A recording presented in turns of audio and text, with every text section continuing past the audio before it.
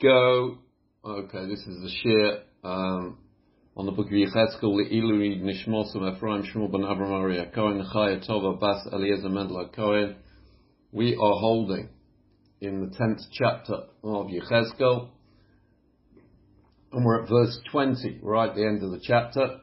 This chapter, together with 8-9, chapter 10, together with 8-9, and the chapter coming up in chapter 11, all deal with a vision of Yechezkel. We'll come to the end of this part of the vision as Yechezkel sees the chariot, so to speak, of God leaving the Beis Hamikdash, leaving the temple. And he wants to tell you something in verse 20. He wants to tell you, this is again chapter 10 verse 20.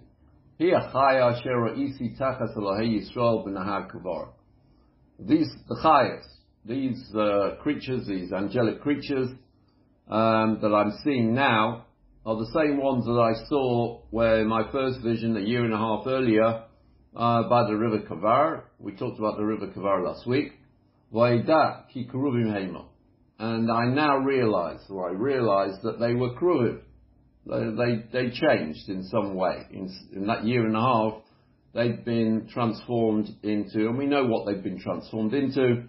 One of the faces, these chayas had 4 faces. One of the faces was originally an egel, was originally an ox or a calf, and now it had been changed into a kruv, into the face of a child. And it seems from this verse that Yechezkel wants to know, don't be confused. This is the same chariot. God hasn't got 2 chariots. This is exactly the same one. But of course we've got a similar grammatical problem in this verse as we had earlier. He describes it as he hachayos in the first part of the verse.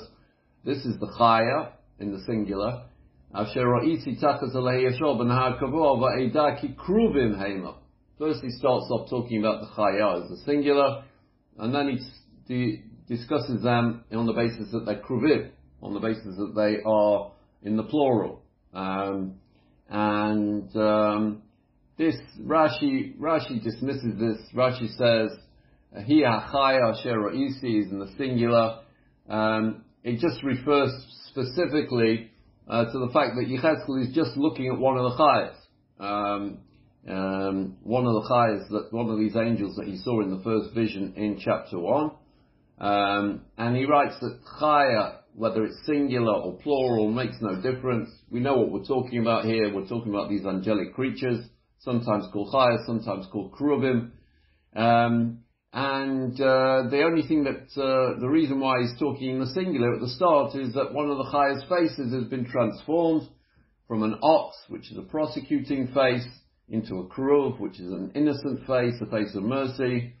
And then Yechezkel says, "Va'idaki kruvim hema," in the plural, to let you know that among the chayas there were 2 faces that resembled human faces. There was a face of a baby, which was a kruv. There was a face of a human being. There was a face of an eagle, and there was a face of what was the 4th face?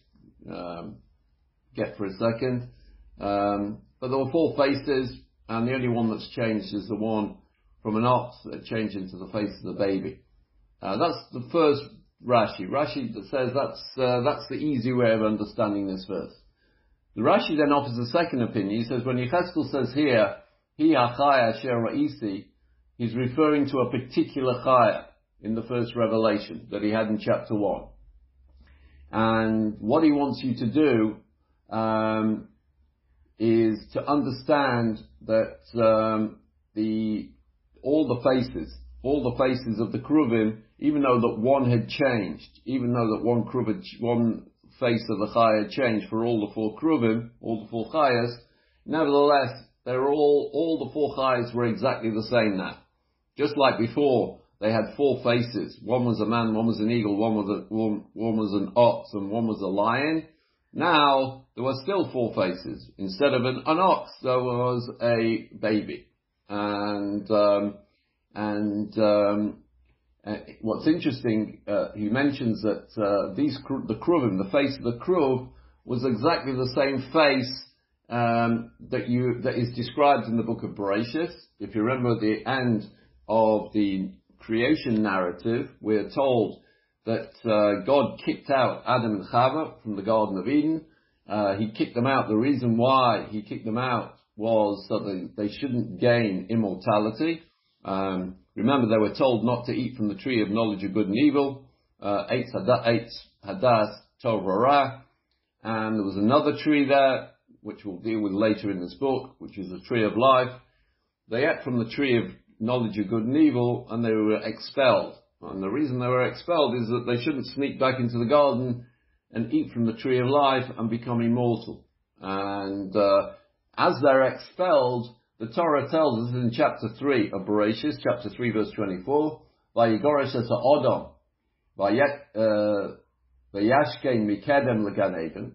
He was thrown out, God drove the man out. That doesn't mean just the man and the woman. And they were stationed to the east of Gan Eden, as HaKeruvim. But regarding the Keruvim, Ve'eis lahat acherev ha'mishapeches lishmo es derech eitz hachayim.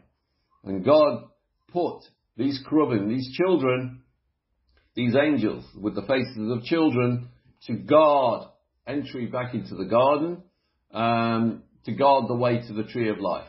And what's interesting is the reason why these Keruvim had the faces of children is to remind Adam and Chava, and to remind every human being that there's no way back into the Garden of Eden, there's no way back into Gan Eden, unless you recapture your innocence. That's the way. And this place, Gan Eden, which a lot has been written about, is a place of innocence. You can't enter there if you're not innocent. And that's why they were thrown out of there.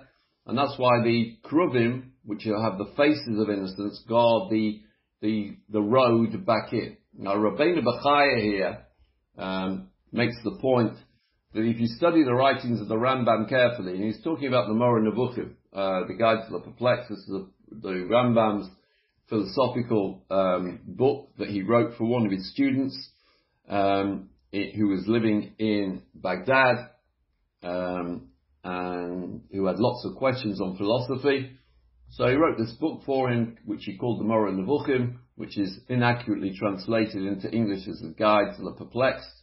It's no guide to anybody who's perplexed. It's only a guide to somebody that's really learnt the whole of Shas. You can't really open the book of the Moreh Nevuchim without having learnt the whole of Shas.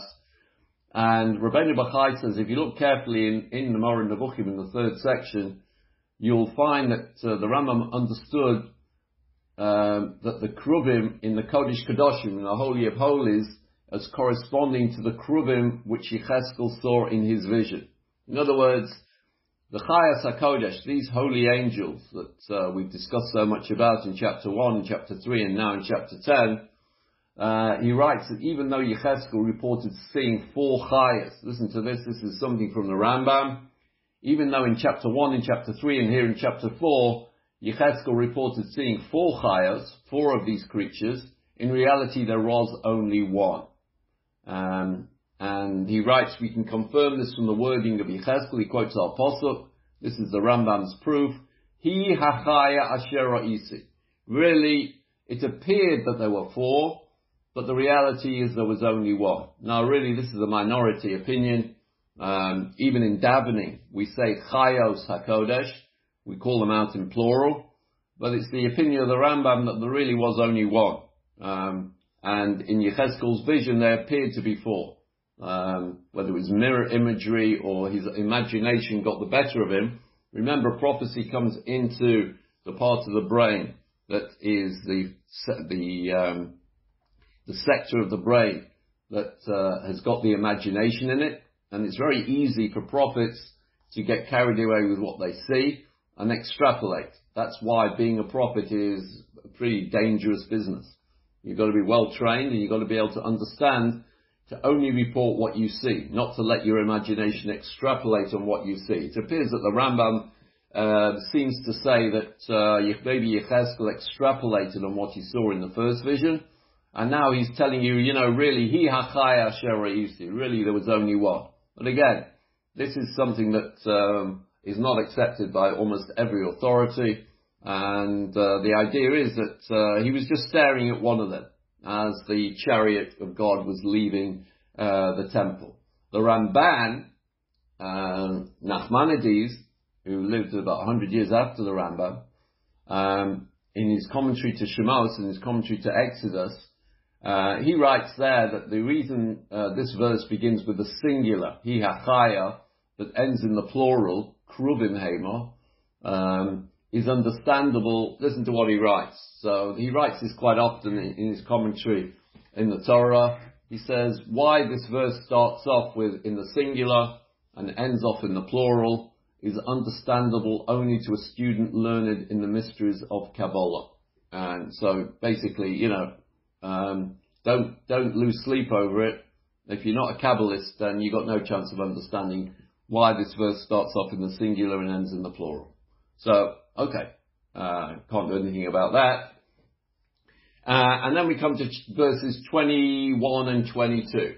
And these are really repetitions, not really repetitions, but Yechezkel wants to make sure again that you understand that what he's seeing now as God, the chariot, he sees God's chariot leaving the temple, the Beis Hamikdash, is exactly the one he saw a year and a half earlier. He says, Arba ponim la'echad, 4 faces each of them had, these chayas, these angels, but Arba kanufayim la'echad, and each one had 4 sets of wings, u'demusi dayodam tachas kanfeihem, and the image of the hands of a man was beneath their wings, and verse 22, u'demus p'neiam hema haponim, the likeness of their faces, haponim asher ra'isi al har kavar. You should know that again, repeating, these were the same faces I saw in my original vision by the river of Kavar, mar'ehem va'osom ish al eva poniv yelechu. And the appearance was, and their essence was, each one would walk or travel in the direction they were facing. Now, we've discussed almost all of this in chapter 1. We don't really need to spend much time on this because you can go back to the Shiurim on chapter 1. It clearly explains it. Just a catch-up. Yechezkel here completes the chapter by describing the Chayas, again, now called Kruvim. They're leaving the Beis Hamikdash with God, so to speak, sitting on his chariot, supporting the Merkavah, supporting the chariot. You've got these angels, you've got the Chayas, you've got the Ofanim. And he says they're exactly the same in both appearance and in essence as those seen a year and a half earlier by the river. Again, just a reminder here, Rashi gives you a reminder, Arba ponim la'echad, 4 faces each of them had, means that the human face had 4 faces, as did the face of a lion, the eagle, and originally the ox, which totaled 16 faces to one of the chayas. So that you had 4 chayas, each with 16 faces. Then when you're dealing with the wings, each face had 4 wings, totaling 64 wings for each of the chayas. And that's why the Targum points out here, when you're looking at the chariot, you're seeing 256 wings. You're seeing 4 chayas with each with 4 faces. Each face had 4 wings, which means that each chaya had 64 wings. There are 4 chayas, so that's a total of 256 wings. So just running down the numbers, a chaya hakodesh is a creature with 16 faces, 4 human, 4 lion, 4 that were originally ox-like, but now were kruv-like, child-like, and 4 eagle-like. Each face had 4 wings. So each chaya had 64 wings. There were 4 chayas displaying 64 faces, pointing in 4 directions, 16 in each direction, displaying again 256 wings in total.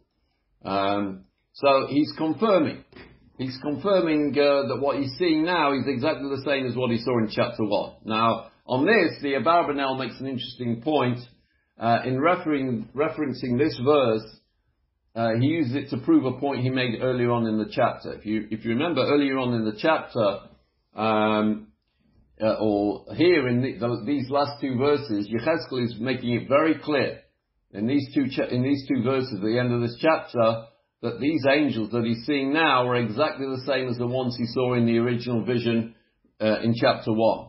And says the Abarbanel, if that's true, then the Gemara we learned earlier in the chapter from Chagiga, in chapter on page 13b on Yud Gimel on the base, he said that Gemara must be wrong, because the Gemara said, commenting on verse 14 in this chapter, it said something that we've been discussing all along. That originally one of the faces of the Kerubim, of the Chayas, was an ox.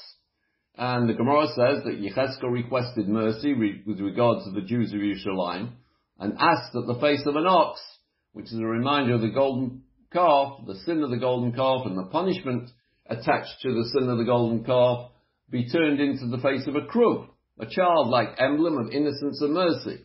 And the Gemara said God, so to speak, acquiesced. So that in verse 14 it says, Pnei ha'echad pnei ha'kruv, one face was the face of a child, the pnei ha'sheni pnei ha'ad, on the face of the second was the face of a man, u'shlishi pnei aryeh, the third like a lion, v'aravi pnei nesher, and the fourth like an eagle.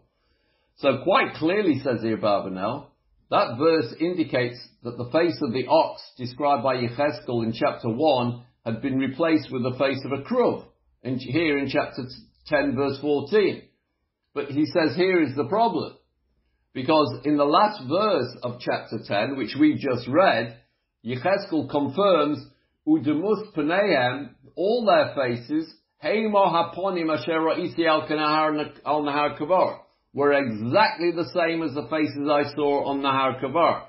Now, if one of the faces had changed, then they won't all be the same as he saw in the first chapter. He would mention all the faces were the same, except for the one of the ox, which had been changed into the face of a kruv. So, says the Abarbanel, my understanding of verse 14, chapter 10 verse 14, must therefore be correct. And when that verse says that the face of one was like the face of a kruv, and the face of the other was a man, and then a lion, and then an eagle, that verse is not describing a change in the four faces of the Chayos, but it's describing the four faces of the Ophanim, and not referencing a change in any of the faces of the Chayos, because Yechezkel here, right at the end of this chapter, clearly tells you that in terms of the Chayos, the faces of the Chayos never changed. So what faces did change, or what faces were being described here in this chapter? What angels had a face like a kruv, like a child?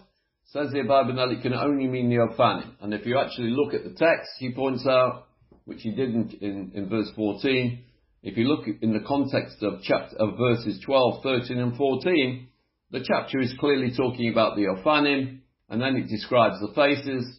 Says the Abarbanel, yeah, it's true. The Chayos, they had four faces. One was an ox, one was an eagle, one was a lion, one was a man. But the Ophanim, they had four faces, and three were exactly the same as the Chayos, the eagle, the lion, and the man, but the fourth face was different from a Chaya. The fourth face on a Chaya was an ox, and the fourth face on an Ophan was a kruv. So he says that proves my point. But essentially, the chapter ends with Yechezkel describing the liftoff of the Merkava, God's chariot, as it starts to make its exit from the Beis HaMikdash.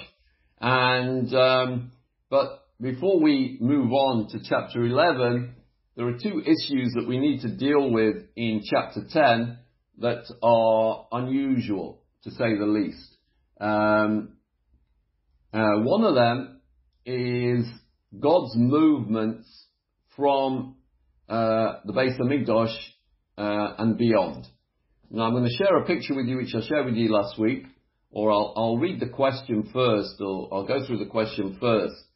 God's presence when it was, so to speak, if you know Buckingham Palace, Buckingham Palace, when the flag, the Union flag, is flying, it means the king's in residence, the king's like at home. And lahavdil, elef havdalos, if you think about the Beis HaMikdash, God's presence in the Beis HaMikdash, his point of residence was the Kodesh Kodashim, his Shechina, so to speak, his presence, whatever that means. God's essence was located in the Kodesh Kodashim, in the Holy of Holies, which is a place which is completely shut off from humanity. I'll show you the picture in a minute. The only person allowed to interact with God's presence in the Kodesh Kodashim was the Kohen Gadol once a year on Yom Kippur. The other 364 days of the year, the Kodesh Kodashim could not be entered. And V'hazor HaKarev Yumos, anyone that went in there was immediately killed, immediately died. And it was a place of ultimate sanctity within the physical realm. And that's where God lived. So apart from that one day a year, and that one person, the Kohen Gadol, the high priest, no one was allowed there. Even to the extent if repairs had to be made to the Kodesh Kodashim. For example, there was something wrong with the curtains, they need to be repaired.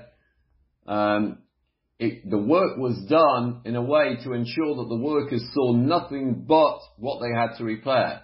The floor of the chamber above the Holy of Holies had trapdoors surrounding the walls of the room, and they used to insert a large box supported by a rope. They used to drop it down into the Kodesh Kodashim, which was completely sealed, and it could be lowered through this trapdoor. This trapdoor above the Kodesh Kodashim. They would lower the worker in this enclosed trapdoor into the Kodesh Kodashim, and any workers that had to repair the walls or any part of the Kodesh Kodashim were lowered through these trapdoors into the chamber below, and their view of the Kodesh Kodashim was completely blocked off, except they dropped them down to the point where the repairs had to be done, and then there was a little cubby hole or a little opening in the chamber, and they would open that up, and all they would see was the piece of the wall or the curtain that had to be repaired. That's to the extent that entering the Kodesh Kodashim was completely verboten, was completely forbidden. And this is all explained in great detail by the Rambam in his Hilchos Beis HaBechira, the laws of the Beis HaMikdash, in chapter 4 and chapter 7. Now what we see in this chapter, in chapter 10, is God's presence is seen by Yechezkel leaving the Kodesh Kodashim, which is not good. It's not a good sign. His first movement, so to speak, is to leave the Kodesh Kodashim. In this chapter, it moves first from inside the Kodesh Kodashim, the Holy of Holies, where it was above the Aron, between the two cherubs, the two cherubim, the two golden cherubim that sat above the ark. Its first movement was from the Kodesh Kodashim into the area, or through the curtains, into the area which is called the Kodesh. Now I'll share the picture with you, so you'll see what I mean. I did this last week, but now it becomes even more important that you understand what's going on here. If you look at this picture, first of all, to orientate yourself, I hope everyone can see, just to orientate yourself, that's the north, south, east and west. So, and there's the Beis HaMikdash. Now if you look, on the left hand side you see the Kodesh Kodashim, pointed with a red arrow. That's where God's, and there's the ark inside of it. And that's where God's presence was originally. Now there's a turquoise one, which is right to the right of the curtains of the Kodesh Kodashim, which is called the entrance between, or the curtains that separated the Kodesh Kodashim, the Holy of Holies, with the Kodesh, or the Heichal, which is like the sanctuary. And God's first movement was from the Kodesh Kodashim to point 1. That's what happened first. in this chapter. Secondly, after this happened, so God now, so to speak, is in the Heichal, or the Kodesh, where the menorah was, where the table was, where the altar was. Now, the only people allowed in this area were the Kohen Gadol and the regular Kohanim. And regular Kohanim were only allowed in this area if they were tahor, and if they were going to perform a specific task there, like changing the showbreads which were on the table, or lighting the menorah, or bringing some incense onto the Mizbeach, onto the altar. So at the end of this first move, where God is now at point 1, God has moved from a place where originally only one person could see him once a year, to a place where a large group of people, Kohanim, could see him whenever they were doing avodah, whenever they were in the Kodesh, in this section next to the Kodesh Kadoshim. As a result, any Kohen entering the Kodesh at this time will come face to face with God's presence, which under normal circumstances, as I said before, could only be seen by the Kohen Gadol on Yom Kippur. Now later on in the chapter, God's presence moves again for a second time. And this time, Yechezkel reports that it moved between the Azorah and the Kodesh, which again, if you look at the picture, so you'll see that's marked by the turquoise number 2. Now that's the entrance or the exit going in the direction of west to east, from west to east to point 2, which is the exit of the Kodesh, and to the entrance of the Ulam, which anybody could enter. So you're left with a situation, at that point, God's presence was visible to everybody, because all Jews were allowed to enter parts of the Azorah, provided they were Torah, provided they'd been to the mikveh. And the entranceway between the Azorah and the Kodesh could even be seen from the Ulam, from the Great Hall, even from the exit, or the entranceway of the Beis HaMikdash, which is in yellow, the front entrance. If you were coming through the front entrance, and you're looking straight ahead, at the entrance of the Ulam, which was where there were stairs, which led up to the Kodesh, that's where God was positioned now. So that anyone entering the Beis HaMikdash would come face to face with God's presence. And the question is, why would God do that? God's leaving the Beis HaMikdash, and why didn't he just leave? Why didn't he just get up from the Kodesh Kadoshim? Why does he feel that he needs to show himself firstly to the Kohanim, and then exit through the front door? Why does he want to exit through the front door? Why would God do this? Why would God want his presence to become more revealed as he exits the Beis HaMikdash? After all, the whole point of him leaving was to hide his presence. He's going into a state of Hest upon him. We're going into exile. And God's presence is not going to be visible for at least 70 years. So why, when he leaves, is he leaving in a way that everyone can see him leave? It just seems to defeat the whole object of the exercise. So this is a question that's asked by many Kabbalists. Now, I've not got a Kabbalistic answer, I've got a pragmatic answer. I think Larry wrote me a WhatsApp last week. I asked this question last week, in more briefly. Larry wrote me an answer. He almost hit the nail on the head. But I think the answer is like this. If you look at this in human terms, with a regular king of flesh and blood, when King Charles III, our glorious king, is in residence in Buckingham Palace, only very few people get to see him. And certainly when he's inside Buckingham Palace, even fewer people get to see him, or even interact with him. Courtiers, family members, ministers of the crown, and even then, only if they got some business with him, and certainly some members of his family he doesn't want there at all. The time that people get to see him and interact with him is when he chooses to leave the sanctuary of his palace and go out and meet the people. Royal visits to various parts of the kingdom, etc., etc. A person can stand outside Buckingham Palace and wait for the king's motorcade to leave to get a glimpse of the king. But you can only see him when he leaves, not while he's still inside the palace. So, I think the answer is this. So when God chooses to leave his inner sanctum, in this case he will be leaving for an extended period. He's going to be leaving for at least 70 years. As he leaves, anyone in the immediate vicinity gets to see him as he leaves. God, however, has got an extra issue to take into consideration. God could have, King Charles has to leave the Buckingham Palace either by car or by helicopter. He's got to come out the building some way. He's a human being. God, on the other hand, could have left without going through any doors. He could have just left.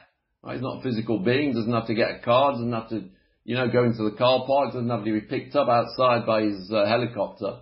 He could just easily have gone up instead of out. So I think the message that God is sending here to the Jewish people is this. Number one, I'm leaving and I want everyone to see me leave. There's going to be destruction, there's going to be death, there's going to be suffering here, and I will be gone when that happens. And more than that, the destruction, the death and the suffering will take place because I have left the building. God wanted the people to see him leave, to know that the final nail in their coffin had been, so to speak, nailed in. That's number one. And number two, the other message of God here is I'm leaving in a visible way to let you know I've not gone up to heaven and shut myself off. I'm leaving through the front door and intend to go with the people that survive the destruction, the death and the suffering into exile, and I'll be amongst you there. In other words, on the one hand, I'm leaving and that's going to lead to destruction because I'm leaving. On the other hand, I'm coming with you. Wherever you go into exile, so to speak, God says, I'm coming. I want you to see that I'm coming with you. So, and this is something that's clear just by the fact that Yechezkel is a prophet and he's prophesying in Babylonia. Normally prophecies take place in the land of Israel, but here we see prophecy taking place. Yechezkel's prophecies are very powerful and they're actually taking place in Babylonia. So God, so to speak, is there as well. God's presence, although it's hidden, is there as well. And that's one of the messages why God, so to speak, wants to be seen to believing. He wants to be seen to believing, to let them know that destruction is on the way. But also, when they go into exile, God will be there with them as well, even though they won't be able to, so to speak, get access to him the way they had access to him while he was in the Beis HaMikdash. So that clears up one. I'll stop the share now, and I go back to really something that is absolutely I don't know the best way to describe it. It is unusual in the extreme. There's a story in chapter 10 which we've discussed. It's called the strange case of Gabriel, the angel Gabriel not listening to God. If you remember, and this is something that has to be dealt with before we can move on.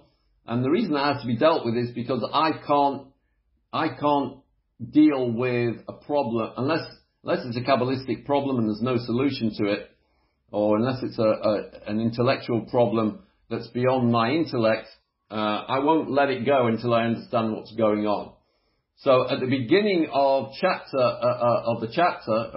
10 that we just learnt, during the Yechezkel's vision, and I'm just reminding you of the event so that you'll understand what the problem is here.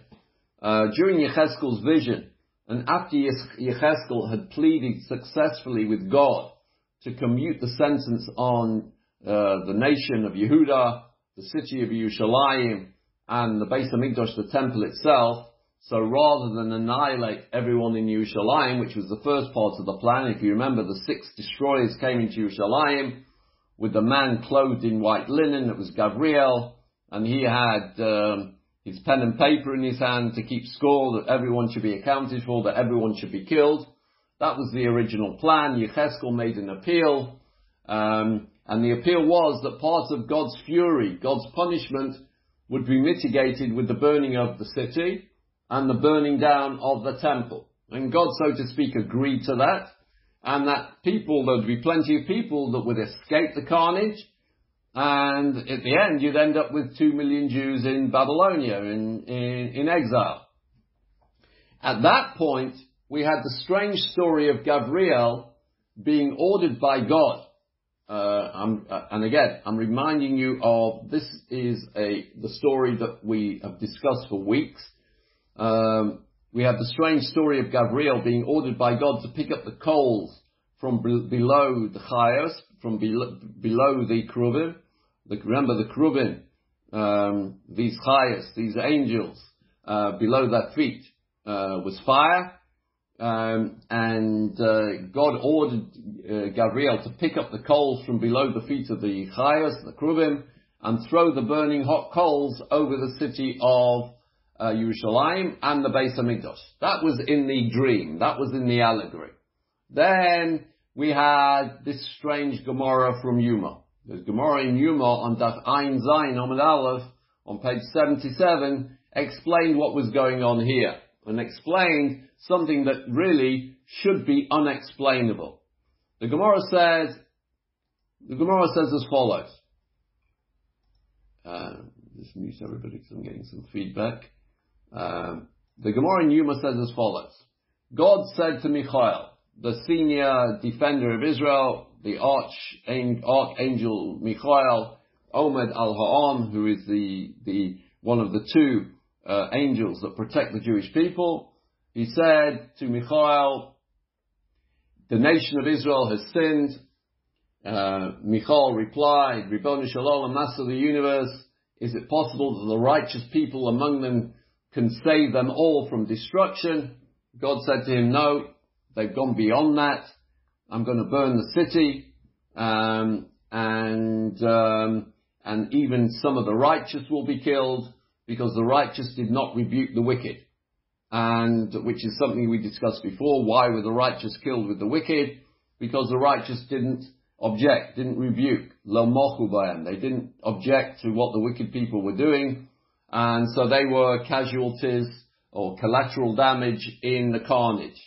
And after that, immediately God spoke to Gabriel. This is in verse 2.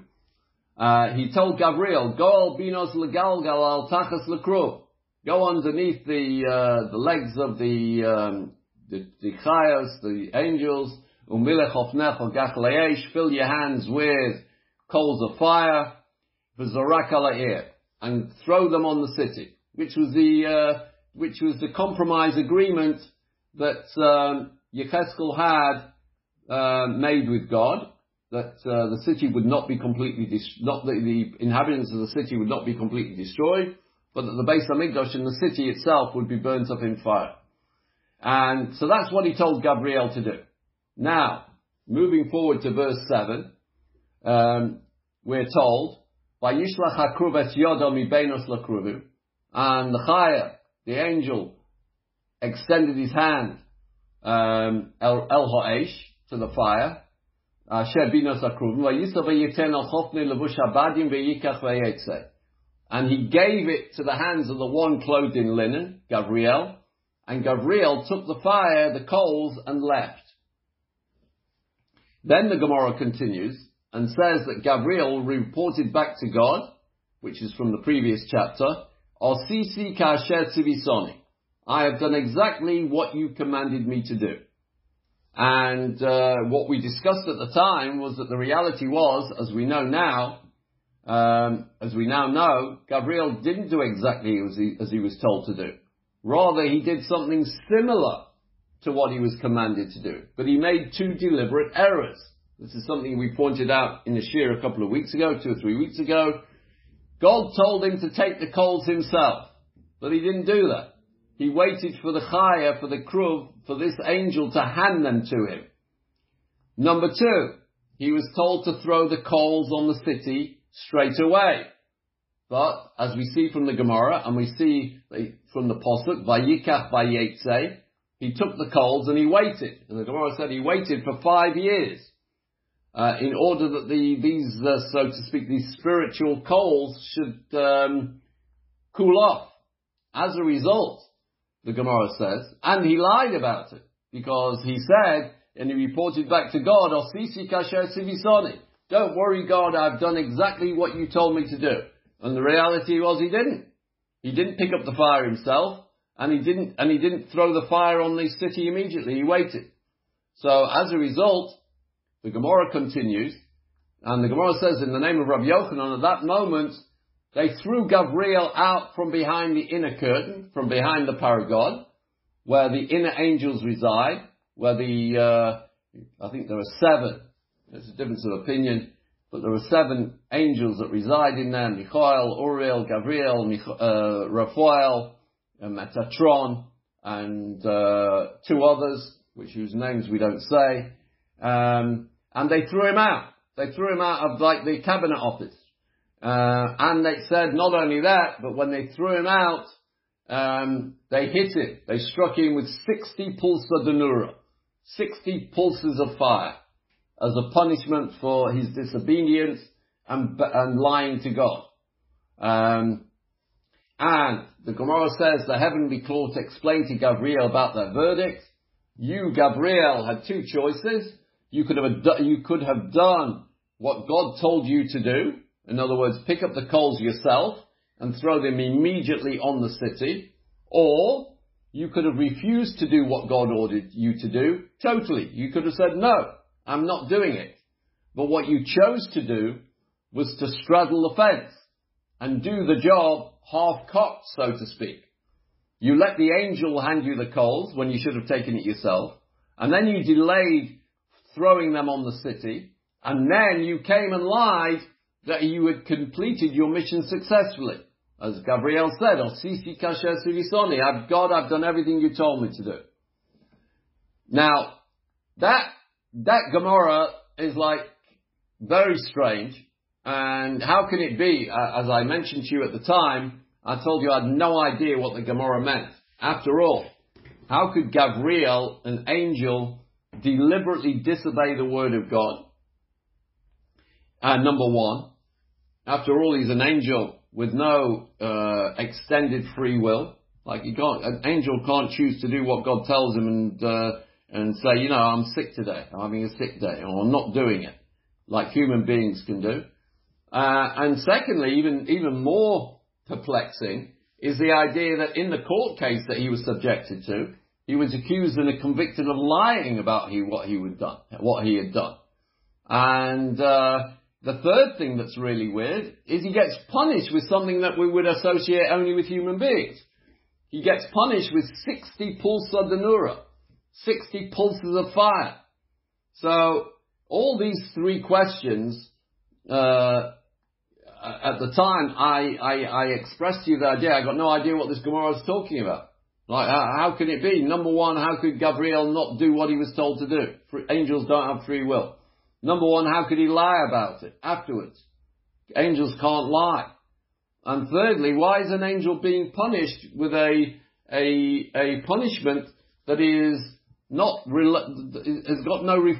has no, so to speak, reflection in the spiritual world? If you hit a human being, or you brand a human being 60 times with something that's burning, so there's an effect.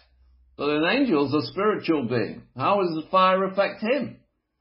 So, from the perspective of those 3 questions, I said to you at the time, I have no idea what this Gemara is talking about. But I've got to tell you, it grated on me. I've learned that Gemara a few times on my journey through Shas, and I've always skipped over it because I never I recognized in myself that I'd never get really to understand it. But I was determined to do so for the purposes of the Shiur, and also for the purposes of satisfying my intellectual curiosity. So I went back and looked at this Gemara and the continuation of the Gemara, and now I think I'm in a position to try and explain what this strange story is all about. And this is something you'll have never heard before, and hopefully it's something that will open your eyes to how deep the book of Yechezkel is, and how deep the book of Daniel is, because there is a very, very strong connection here to what happened to Gabriel and the book of Daniel, and how it connects to the book of Yechezkel. So, we'll start it tonight, and hopefully we'll complete it next week. But be warned, this is something you'll never have heard before. I'm going to explain to you something that's got great depth, and the end game of the explanation, of my explanation of this Gemara and this story, is very surprising. So, after Gabriel is punished, the Gemara continues its story of Gabriel. So Gabriel has completely, he's been convicted of not doing what he was told on 2 counts. He's been convicted of lying to God. He's been kicked out of his place in the upper heavenly realm with the other archangels, and he's been whipped with 60 pulses of fire. The Gemara now continues the story. After being punished, the Gemara says, I'm going to summarize the Gemara for you. In parts, I'll read it to you directly. In parts, I'll summarize it because it's a very long piece. After being punished for his subordination with the 60 pulses of fire, 60 pulsei de Nura, Gabriel was banished from the inner court of God for 21 years. 21 years. Now again, that doesn't seem to make any sense. What's time? How is time relevant in the spiritual realm? When you're dealing with a realm of the angels, who are, so to speak, cabinet ministers to a being who created time, and to whom time means nothing, what does it mean that he was kicked out for 21 years? It actually says 21 days, it means 21 years, and replaced with another angel. After all, they were short of one angel now in the inner court. And the Gemara says the angel that was chosen to replace Gabriel was an angel you'll never have heard before. He's called Dubiel. Dubiel. Dubiel comes from the language of Dove, which is a bear, which is he's the ministering angel of the Persian Empire. And the Persians throughout Tanakh, and also in the Gemara, are always referred to as bears. And their emblem, if you look at the emblem of the ancient Persian Empire, one of their emblems was a bear, and their angel is called Dubiel, and he is Gabriel's replacement, so to speak, at the cabinet, in God's cabinet, upstairs in heaven. Now, bear with me, because this is where it crosses over into the book of Daniel. This event is reported directly by Daniel. In Daniel, in the 10th chapter of Daniel, in verse 13, Daniel reports this strange changeover in the inner workings of the upper realm, of the Supreme Court, if you like, God's Supreme Court. He writes, V'sa malchus pros omed lenegdi. All of a sudden, you remember Daniel is getting help from Michael, and he's getting help from Gabriel throughout the book. But suddenly he says, V'sar malchus pras omed lenegdi. And the angel, the Sar, the prince, the angel of the kingdom of Persia, was standing against me, esrim ve'echad yom. 21 days, which means 21 years. Remember, days and years in the book of Daniel are interchangeable. Weeks mean years, days mean years. It's the language he uses. So he says, V'sar malchus pras omed lenegdi esrim ve'echad yom.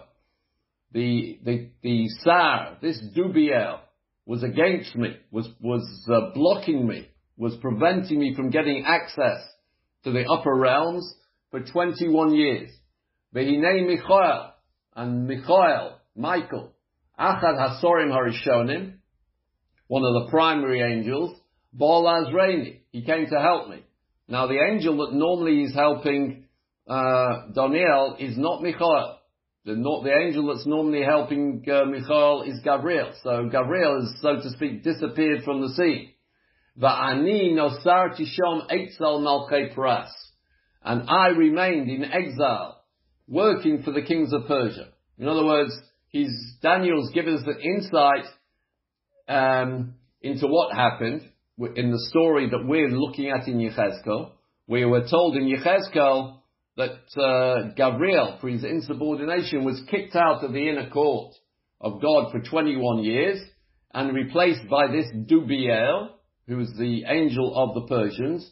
And Daniel has noticed it, because now instead of being helped by Gabriel, he's being thwarted by Dubiel, by the angel of the Persians.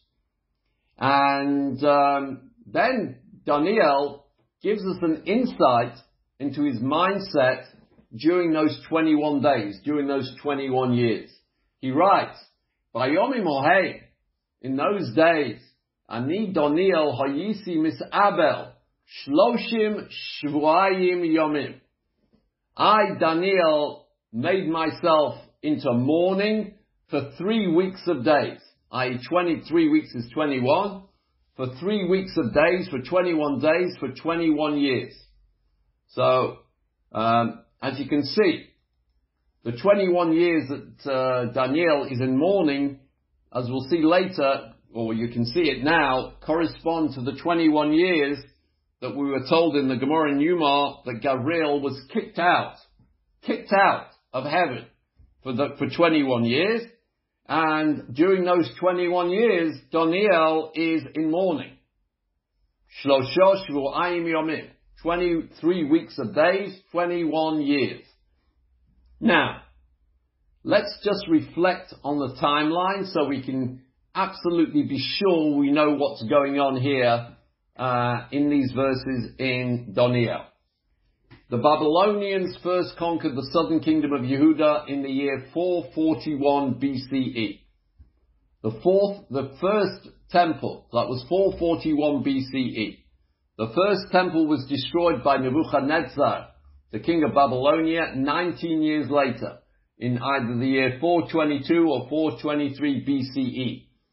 The Babylonians were in turn replaced by the Persians, the Medes, under Cyrus the Great, in about the year 371 BCE, like about 50 years later, 51 years later. Now, all the nations knew that the Jews had been sentenced to exile for 70 years. The prophecies of Yirmiyahu, of Jeremiah, were well known to the Babylonians. They were well known to the Medes. They were well known to the Persians. There was no Netflix in those days. There were no novels to read in those days. People read the prophecies of prophets from different countries. And the prophecies of Yirmiyahu were very well known in the empires of Babylonia and the Medes and the Persians. They knew that the sentence on the Jewish people was 70 years.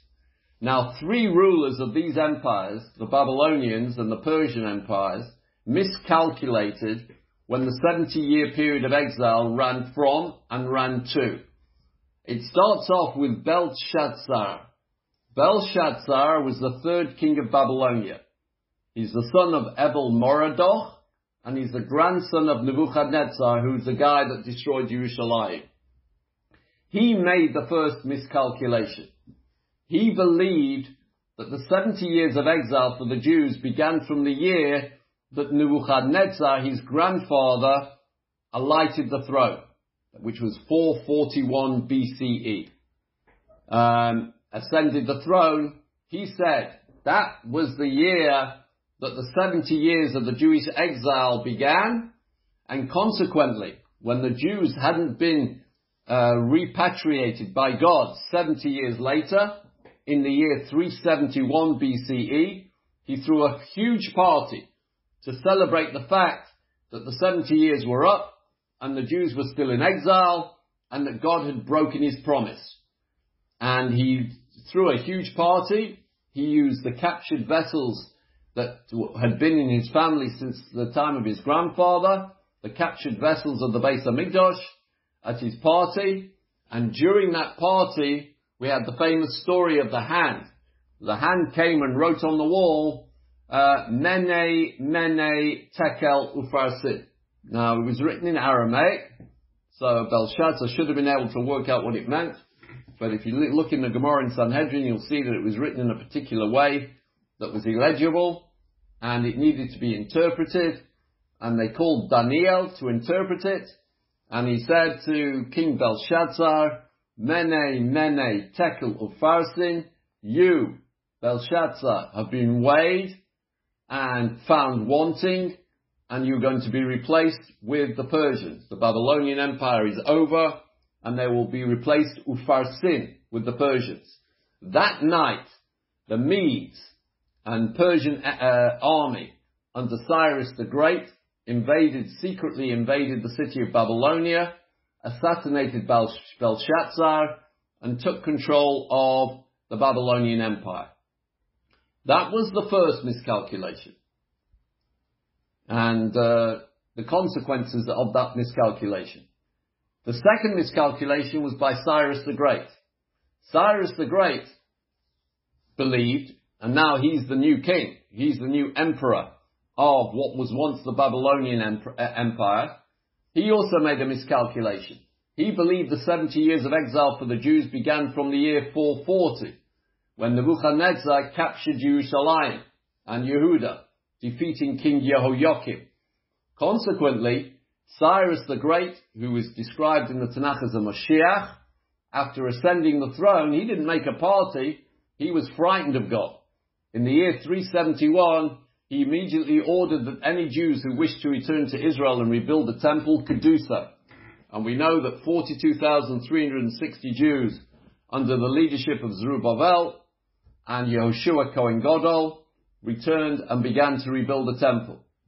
But Cyrus the Great almost immediately suspended the reconstruction of the temple in the year 370, or it could have been even in the year 371, the same year, after complaints by the so-called indigenous population of Yehuda, who were the Shomronim, the Samaritans, who had controlled the land of Israel after the Jews were sent into exile. Now, after Cyrus's order to discontinue the rebuilding project in the year 370 or the year 371, that's when Daniel wrote, Bayomim Hoheim. In those days, Ani Daniel Hoyisi Misabel Shalosha Shvu'aim Yomim. During those days, I, Daniel, was in mourning 3 weeks of years. In other words, 21 years. Because it's going to be another 21 years before the second Beis Hamikdash was completed and had its dedication ceremony. So, in the year 370 or the year 371 BC, that's when Daniel said, I am going to be in mourning for 21 years, knowing full well that the reason for his mourning was that the rebuilding of the temple had been suspended. He considered that worthy of avelus, of mourning, and he mourned for 21 years until the second temple was eventually completed in the year 350 BCE. Now, just as a point of reference, it doesn't affect our story. That part of what I've just explained to you is the key element, as we'll see in a second. But the third person that made the miscalculation was Achashverosh. In the story of Purim, he believed the 70 years of exile for the Jews began in the year 433 or 434 BCE, when Nebuchadnezzar, who was his grandfather-in-law, he was married to Vashti, his great-grandfather-in-law, he was married to Vashti, who was fourth generation from Nebuchadnezzar. She didn't fare so well either. But he felt, Achashverosh's calculation was that the 70 years of exile was from the year 433 or 434 BCE, when Nebuchadnezzar took the king of Yehuda, Yechoniah, into exile. He thought that was the start of the 70 years of exile, when the king of Yehuda, King Yechoniah, went into exile, together with Daniel, together with Yechezkel, together with Mordechai, and all the leaders and intellectuals of Israel. That's when they all went into exile. Achashverosh figured that's what it means. Count the 70 years from that date. Consequently, we see Achashverosh throwing a party 70 years later, in the year 364 BCE, to celebrate the fact that the 70 years were up and the Jews were still in exile. He too, like Belshazzar before him, used the captured vessels of the Beis Hamikdash at his party. This is all reported in the first chapter of Megillas Esther. This was the party that when Vashti was killed for not attending, and signaled the start of the story of Purim. But what we are concerned with, and what we will deal with next week, and we will unravel what's going on with Gabriel being thrown out of God's court for 21 years, and what's it got to do with Daniel mourning for 21 years over the fact that he can't make any progress because the Beis Hamikdash, because of the interference of this Dubiel, this angel of the Persian Empire that's been introduced, has replaced Gabriel in the upper court. Gabriel's out for 21 years. Daniel is thwarted for 21 years, and the Beis Hamikdash doesn't get built for another 21 years. What we are concerned with in understanding this Gemara from Yuma is the second miscalculation of Cyrus the Great. If we can get to the bottom of that, and we can get to the bottom of the suspension of the building of the second temple that caused Daniel to go into mourning for 21 years until the Beis Hamikdash, the second temple, was finally completed 21 years later in the year 350, then and try and relate Gabriel being thrown out of the inner sanctum of God for 21 years. Daniel is mourning for 21 years. What is the connection between the two? Don't miss next week's shiur, because I'm going to explain something to you that I've never seen anyone write it up. I've never seen anyone write it. I've never seen anyone explain it this way. This is my explanation. If somebody else understands it this way, I apologize. But this is the way I understand it. I explained it to Rosh Yeshiva, and he says it's good. It makes sense. And again, don't miss next week's shiur, because we're going to reach some conclusions here between the connection between this story of Gabriel being thrown out of heaven, so to speak, and being whipped 60 times with fire, and this story of Daniel being thwarted by Dubiel, by the angel of the empire of the Persians. Just to a footnote to end the shiur. I know I've gone over time, but just a footnote to end the shiur. We mentioned that 3 people miscalculated when the 70-year exile started and ended. We mentioned Belshazzar. He suffered assassination because he miscalculated. We mentioned Cyrus the Great. He miscalculated. And we mentioned Achashverosh. He miscalculated.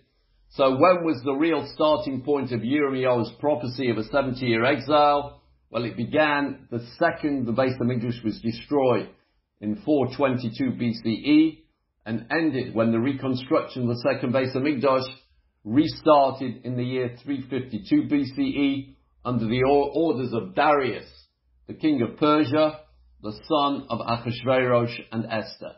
Now, that's where we're going to leave it, and next week we're going to go into this story in great depth, and as I said, shocking revelations coming out. I'm not plugging next week's shiur, but just to tell you, it's a shiur not to be missed.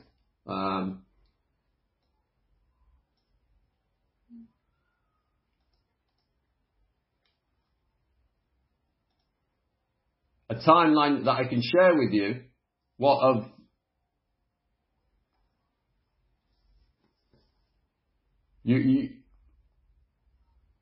I will post a timeline, an Excel spreadsheet timeline of Jewish history in the. I'll ask Larry to put it up in the Yechezkel WhatsApp group. Okay. Okay, great.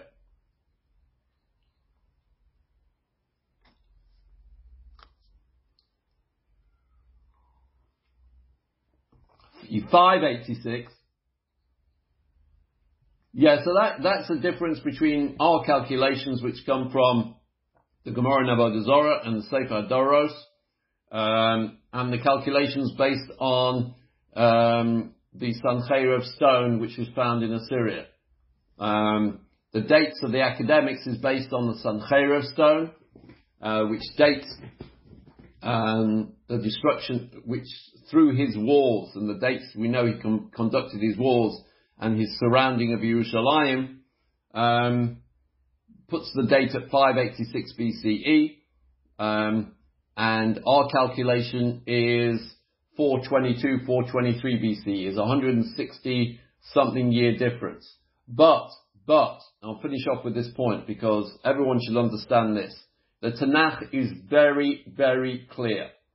Everybody agrees, whether you're Jewish, whether you're Christian, whether you're a secular Bible critic, everybody agrees that the Jewish people left Egypt in the year 1312 BCE, that they were 40 years in the desert, and that they arrived and entered the land of Israel in the year 1272 BCE, 40 years later.